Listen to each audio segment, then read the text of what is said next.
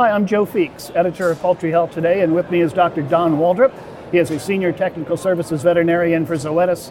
Don, always great to have you here. Thank you. Yeah, glad to be here. One of the big changes we've seen in the industry is a shift to antibiotic-free. And that's working out well for a lot of producers.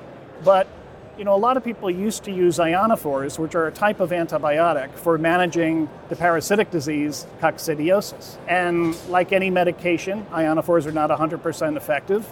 You would get what they would call leakage. It sounded like a bad thing, but it really wasn't, was it? No, of course, we relied on that to create immunity, so it worked very well. They call it leakage. Did people actually grow to depend on that as kind of a means of creating immunity against coccidiosis? Yeah, that's one way to manage the disease, is to create immunity. And generally it's size proportional. If you're producing a smaller bird, then you want less leakage because you don't have time to recover that growth in that feed conversion. So if you're doing a small bird, then less leakage. Large birds, more leakage is tolerated and to give you good results.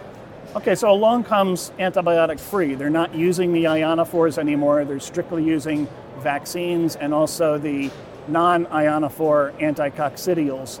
How does that affect leakage? Is there any leakage going on in that barn at all? Yeah, the leakage varies. It varies with the product, how long you've been on the product, the anticoccidial. So some leakage is occurring, but the thing that's different without antibiotics is that the tolerance for leakage the tolerance point becomes lower because of diseases that may occur. The tolerance of the birds. The tolerance of the birds, so that the tolerance is less when you don't have the antibiotic working for you. So give me an example.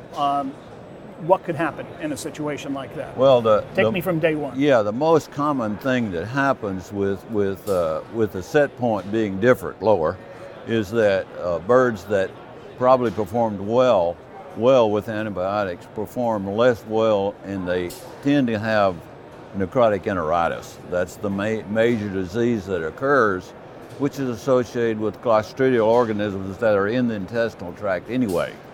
So the tolerance becomes you don't squelch those down, and so then you begin to get a lot more disease.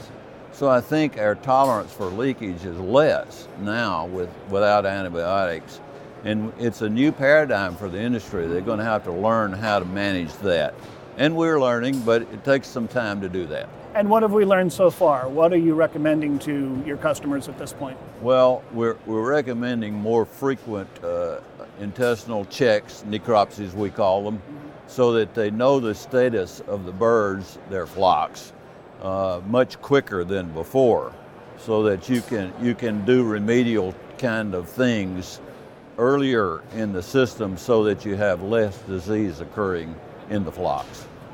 And I would imagine that anticoccidial sensitivity testing would be a big part of this? That can be a part of it also. Yep.